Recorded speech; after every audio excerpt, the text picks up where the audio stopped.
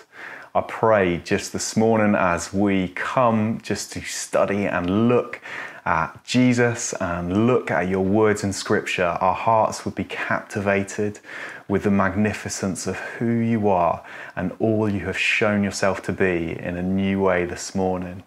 In Jesus' name, amen.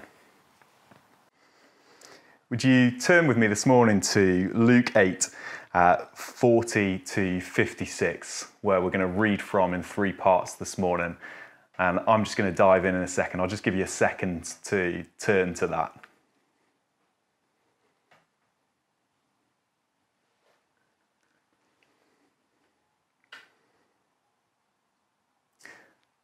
Now, when Jesus returned, a crowd welcomed him, for they were all expecting him. Then a man named Jairus, a synagogue leader. Let's start that again. Then a man named Jairus, a synagogue leader, came and fell at Jesus' feet, pleading with him to come to his house, because his only daughter, a girl of about 12, was dying.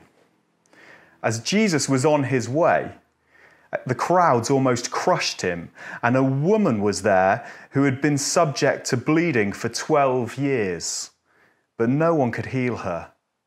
She came up behind him and touched the edge of his cloak. About 2 years ago, I was sat in a hospital room with two of my sisters, experiencing one of the bleakest moments of my life. My dad had just been taken for emergency surgery. We've been told in gentle yet really clear terms not to expect him to pull through by the doctor who was leading his care. It was given his current state of health, the extent of infection in his system, and the risks of the procedure, we were told his odds were incredibly slim. And I won't ever forget the moment, the soulless room and the squeaky green plastic sofa, sitting in silence with my sisters. Just a feeling of being utterly helpless overcame me in that moment.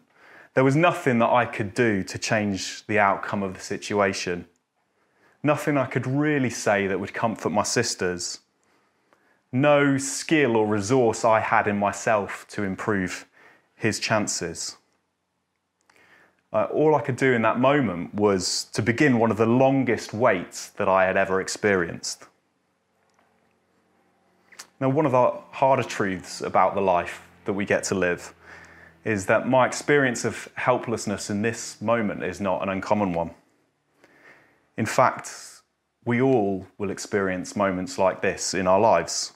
Moments that reveal the truth about just how frail and just how helpless as people and individuals we actually are. Where we can do or say nothing more to help a situation. Where we find ourselves powerless with nothing to give. You know, situations like this, they come in so many forms. You know, it can be being unable to find employment, losing employment, not being able to make our finances marry up, sickness in ourselves and others, addictions, harmful behaviours in others that they just won't stop, abusive behaviours in others that they just won't stop, that we can't make them stop, traumas in our lives that can't be undone. Do you know, these things can leave us with a sense of just bleakness and helplessness. And the Bible doesn't shy away from this very real truth.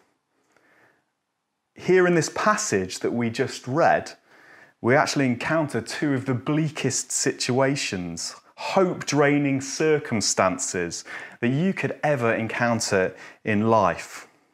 The first of these absolutely breaks my heart as a father of two beautiful daughters when I read it. Here we read that a man's 12-year-old daughter is dying. And despite his status as a leader in the community, he finds himself utterly helpless to deal with his daughter's deteriorating health. Nothing in his religious practice, none of his community links or resources have been able to help his child. Death, we hear, is beginning to grip her. She's going to be taken from him. You know, this passage starts with a terrible, sad, urgent moment that shouldn't be overlooked. This man is literally living through one of my greatest fears as a parent. And then on the back of this, straight away, we are introduced to a second horribly bleak situation. As Jesus begins to go and respond to Jairus' need, a crush of people forms around him in a narrow Middle Eastern street. And we are introduced to a lady with a chronic and incurable illness who is so ashamed she absolutely wants to remain anonymous and hidden in this situation. You know, we get an idea of some of the tragedy of this lady's situation just by the explanation of her condition in this passage. We're told she had been bleeding. She had an unending menstrual cycle for 12 whole years, in which time no one had been able to help her. She had exhausted all the medical knowledge of her day. Some translations here say that she had spent all her living on doctors, every last penny she had, to try and solve the issue, but she had had no healing. But to understand the full bleakness of her situation, we actually have to understand that in the Jewish culture of the day, this condition meant that all of her personal relationships and all her freedom to live out her beliefs would have been affected by it. In fact, she would have been cut off from all physical care by this condition and affection from those around her. And she wouldn't have been able to be a part of the covenant relationship that God had established with the Jewish people. She'd not have been able to participate or engage in any of the worship, any of the festivals, any of the customs of her day.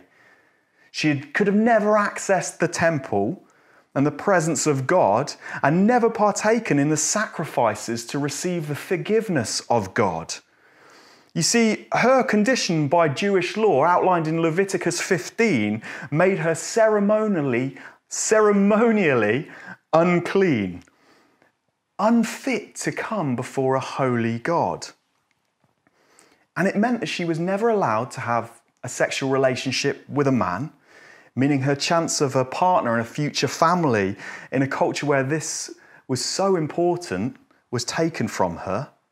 And it meant that anyone she touched or anyone that used something she had used also would be made ceremonially unclean for a time. So people would have given her a wide berth. This was why she waited for a moment of anonymity when she could be hidden in a crowd to seek the help of Jesus. Such was the shame and the embarrassment her condition brought her in this culture.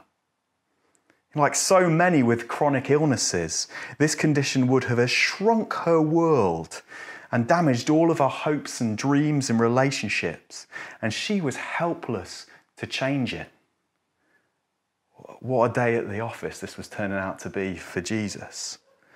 Jairus and this woman were both coming to him in utter desperation, hopelessness and bleakness. So what happens here when Jesus encounters these bleak moments, when helpless people turn to him for help? Well, firstly, we hear what happened when the woman with the bleeding came to him. Let's read on, 8:44 to 49. As she came up behind him and touched the edge of his cloak, immediately her bleeding stopped. "Who touched me?" Jesus asked. When everyone denied it, Peter said, "Master, the people are crowding and pressing about you." But Jesus said, "Someone touched me. I know that power has gone out from me."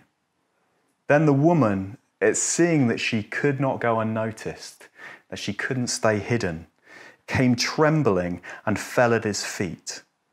In the presence of all the people, she told why she had touched him and how she had been instantly healed. Then he said to her, "Daughter, your faith has healed you. Go in peace." So when she reached out for Jesus, two things happened here. Firstly, Jesus heals the woman that no one else can heal. Here we read, without even turning his head, just by the woman reaching out and touching him, coming into his presence, power that no one else possessed came from him and healed her completely and instantly. The chronic was instantaneously cured. Secondly, though, as well, we see here that Jesus removes all of the social stigma and barriers that would have faced this woman in his response. We read here that after this woman, who clearly did not want to be seen by anyone, who had tried to be faceless in a crowd, was healed, Jesus publicly identified her. Do you know, at first when I read this story, this felt like Jesus was being a bit cruel to me.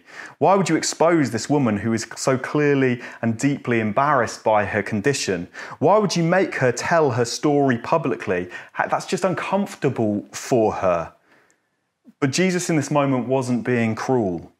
He was forever changing her public identity. He was removing an identity of shame and blockage from the community, and instead showing her, reforming her to be one who had been healed and blessed by God. This needed to be publicly known for a complete healing to take place, for both a physical and a social healing to take place. And all of the implications of this woman's ailment were undone. I love more than anything the closing line of his interaction with this woman here, where he refers to this woman as publicly his daughter. Daughter. What a word of care. He had the same love for this woman in her chronic state of illness and isolation, the same compassion as Jairus had for his daughter. Although this moment would have been a horrible hold-up for the desperate Jairus, for Jesus, this was no interruption, no hold-up at all. Why? Because of how much he loved this broken, unclean woman. To him, he was just tending to his daughter's needs. So that's what happened to the woman when she came to Jesus. How about Jairus and his daughter? Well, we see that if Jairus had found this woman's intrusion frustrating at first, in a moment, he must have found it utterly devastating. Let's read on, 8:49 to 56. Firstly, 49. While Jesus was still speaking, someone came from the house of Jairus, the synagogue leader. "Your daughter is dead," he said. "Don't bother the teacher anymore." Oh, can you imagine? Can you imagine how Jairus would have felt in this moment? "Lord, what you did for that woman, that was great. But whilst you were delayed helping your daughter, my daughter died. Could you not have gone a bit faster? Could you not have hurried up? Could you not have done it in my timing?" His world would have simply folded in this moment. But even as this situation gets darker and all semblance of hope seems to dry up, Jesus responds like this.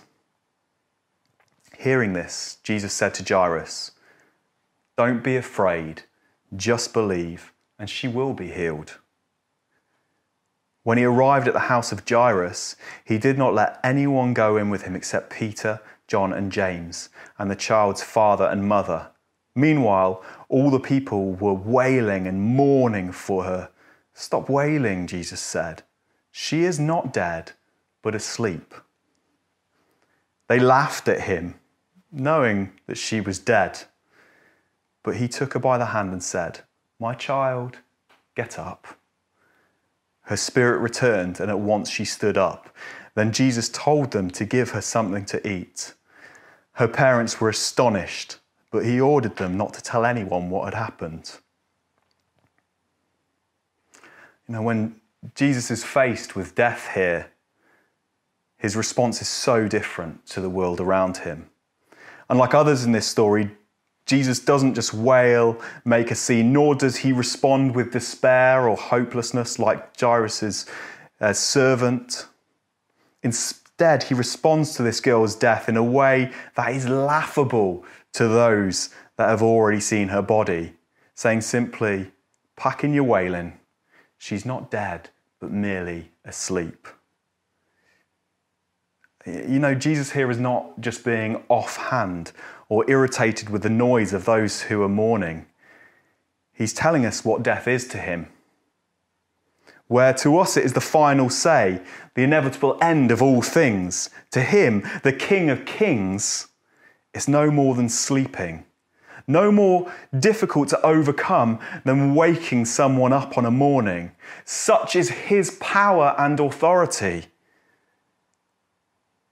And so, taking a few of his closest followers and the girl's desperate parents, he takes the girl by the hand and invites her to wake up from sleep. And she is healed. Her spirit that had gone returned to her. But note here that after this, Jesus does the exact opposite in healing this girl than he has just done for the woman who was bleeding. Rather than making it public for all to see, he actually holds back the published knowledge of this healing and sticks to the private. Why? Well, in good time, this healing would be known. It would be written down in the Bible. For now, what did this little girl need? What did this daughter need? Well, she needed some food and her parents' love after a fairly rough day. Her needs for complete restoration were intimately different from the woman we've just read about. What a day. Do you know, I love this encounter with the two daughters and what it teaches us about who Jesus is. In both these situations, two people were utterly hopeless, had no hope at all in human terms. But they became full of awe, of healing and thankfulness as they met with Jesus. To meet with Jesus was to meet with the true and authentic power and magnificence of God that turned mourning into dancing, that overcame all hopelessness, all barriers to God, and in the end defeated death itself. I love what it teaches us about Jesus' willingness to help those in need. I love how it teaches us that he is happy to be interrupted as he goes about his business. The bleeding woman here was not an irritation to him, not something to be feared or shunned, but a daughter to help. I love how he shows he loves the isolated outcast. I love how it shows that he cares deeply for the individual needs of people. Food for the 12-year-old, time with the family, and public restoration for the woman. And I love how it shows that he is King of death, able to awake in this life or the next, and that dying in his presence is actually just like sleeping. Nothing to fear. This was something that his early church, right the way through Acts, understood so well. That is the Jesus we encounter here. one who is happy to meet us in our helplessness, one who is happy to help and able to help. And the good news, the gospel, is that Jesus is alive to be met in this way today by the Holy Spirit. The one who he said he sent to continue his work on behalf of him. Passage like John 14 and Acts 1 verse 8 teach us this, that the Holy Spirit has come to teach about him, to guide into truth about him, and continue to do the things that he did. Do you know, one person, I came across this great story that came to know this intimately, hundreds of years later from this event, was a man called Smith Wigglesworth, the Yorkshire-born plumber and preacher. He was born in 1859, and from a very young age, he had to use salts to ease an embarrassing case of hemorrhoids that plagued him every day. He suffered with this, unable to do anything about it until he was in his 40s. When after one church meeting, not unlike this one today, well, maybe a bit more human contact, he was struck with the belief and faith that Jesus could do something about it. So he prayed with the visiting pastor that morning that Jesus would send his Holy Spirit to heal him. And from that day forth until the end of his life, he never suffered from hemorrhoids again. And clearly he was happy to tell everyone about it. This was an embarrassing chronic problem that he was helpless to do anything about, yet Jesus helped him. If you face a hopeless situation right now, he wants to treat you like he did these two daughters.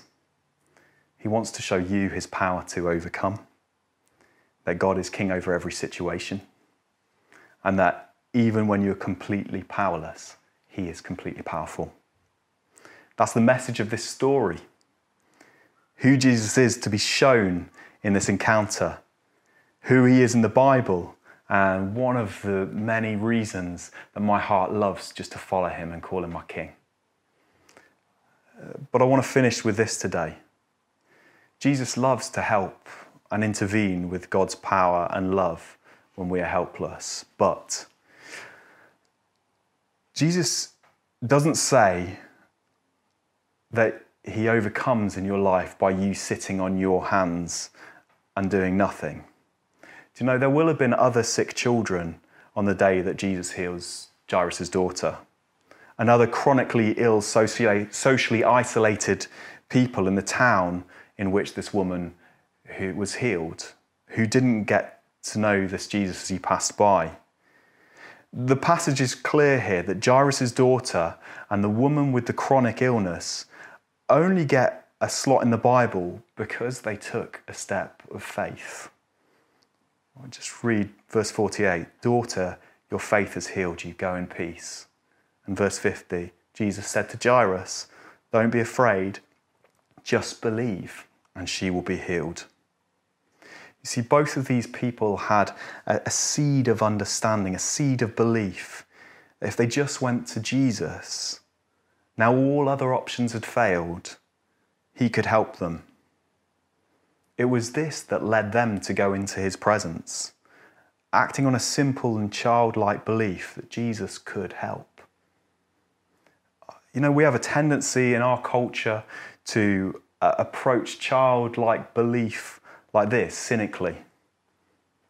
If we ever do step forward for help, it's as someone with a heart that demands proof, not as someone responding to the spark of trust in our spirits. And all too often, instead of fanning the early signs of faith in our lives into flame, we instead quench the flame of faith at the point it delicately starts to ignite in us. Our internal dialogue says things like, don't be silly. That's a religious, outdated superstition. But by doing this, we pour water on those first flames of trust in who Jesus is.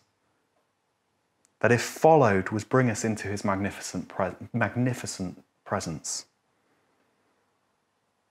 The message here is that if we do this, we become like those who never enter the story of Jesus, rather than like Jairus and the woman with chronic illness.